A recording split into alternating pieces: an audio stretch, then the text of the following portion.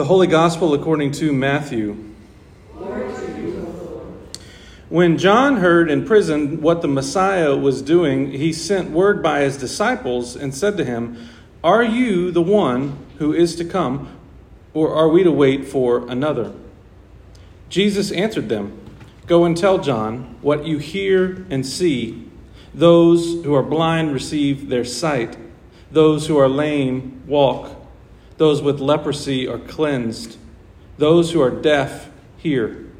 The dead are raised, and the poor have good news brought to them. And blessed is anyone who takes no offense at me."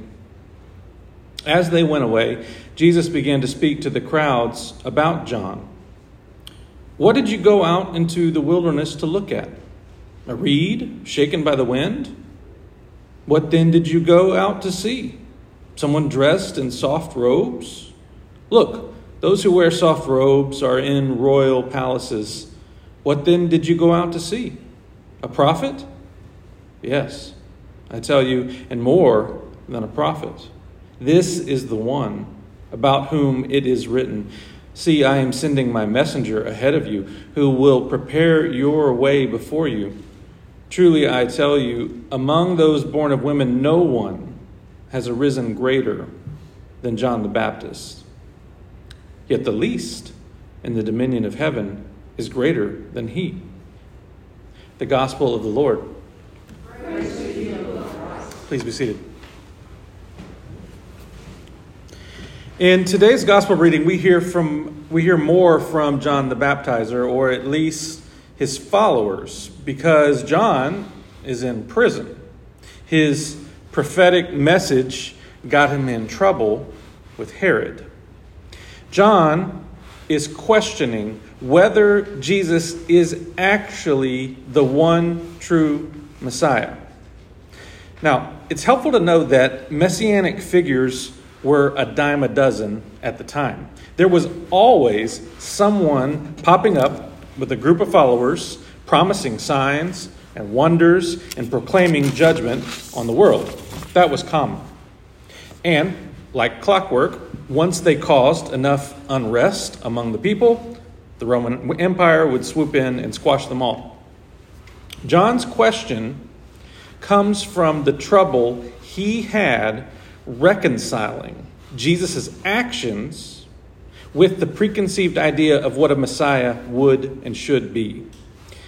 The Messiah couldn't possibly be a glutton and a drunkard, as some people had labeled Jesus, because of the company he kept. People, no doubt, made assumptions about what a Messiah would be. Some thought a Messiah would inspire military retaliation against Rome and end the occupation. Some thought that a Messiah would be a priestly figure and a symbol of holiness. Some thought that a Messiah would transform the world and save people from all their troubles. Now, Jesus met some of those expectations for some of these people, but he didn't check all of the boxes for John.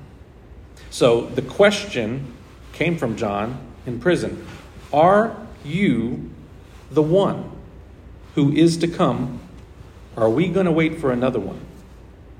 You can imagine John's wondering, am I in prison for someone who's a fraud and ultimately not even the right Messiah? Last week in Matthew 3, we heard John tell the people, "I baptize you with water for repentance, but the one who is to come will baptize you with the Holy Spirit and fire." And for John, someone who ate with tax collectors and sinners was not fitting of the stature he thought that the Messiah should have. Where was the axe cutting down the unfruitful trees? Where was the winnowing fork throwing chaff into the fire? John's question is born out of what we call cognitive dissonance. Cognitive dissonance is a term that describes the mental discomfort that results from holding two conflicting ideas, beliefs, or values at the same time. For John, He had already prophetically proclaimed that Jesus was the one true Messiah. But John also now saw and heard reports of what Jesus was doing and who he was hanging with. And those things didn't line up. This is probably something that's happened to you before. There's an internal discomfort when things that we thought to be true suddenly are called into question. You feel embarrassed. You feel ashamed, you feel regretful, and like you need to justify the choices you've made. John's question, are you the one, is his own wrestling with the idea that perhaps he was wrong. Perhaps Jesus isn't who John thought he was. John may have expected Jesus to welcome those who were excluded, but he did not expect the Messiah himself to be marginalized.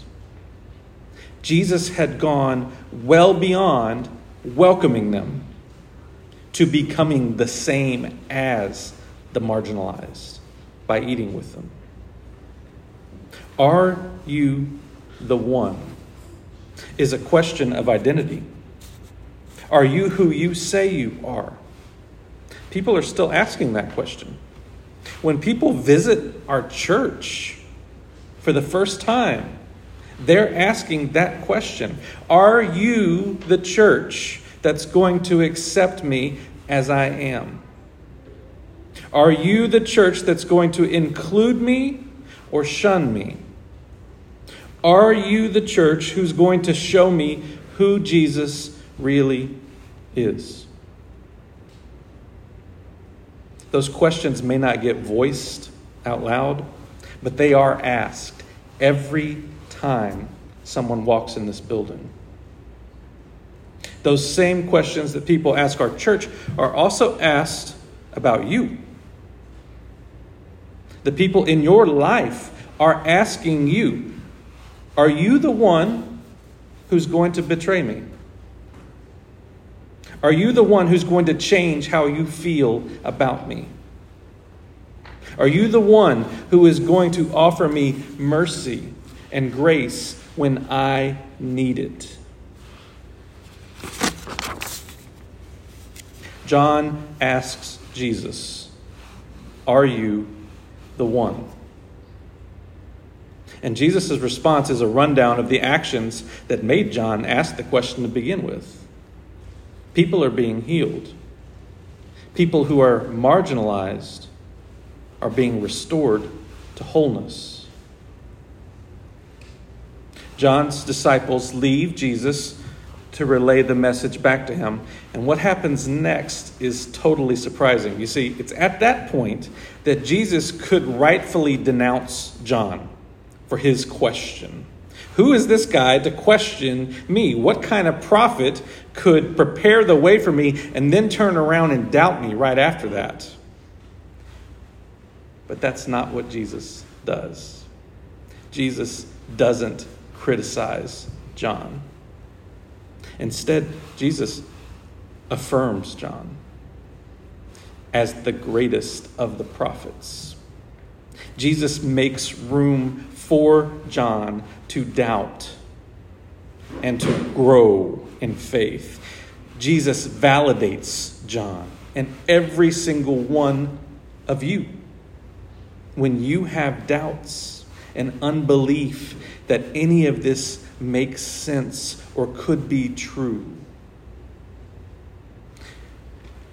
the good news is this: the faith of Jesus is not about certainty.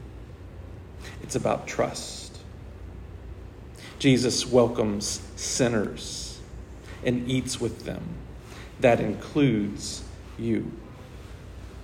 Every Sunday, Jesus welcomes you to his table and eats with you. Jesus accepts those who doubt and question whether he is the one. That includes you. Every Sunday, you can bring the doubts and the questions with you.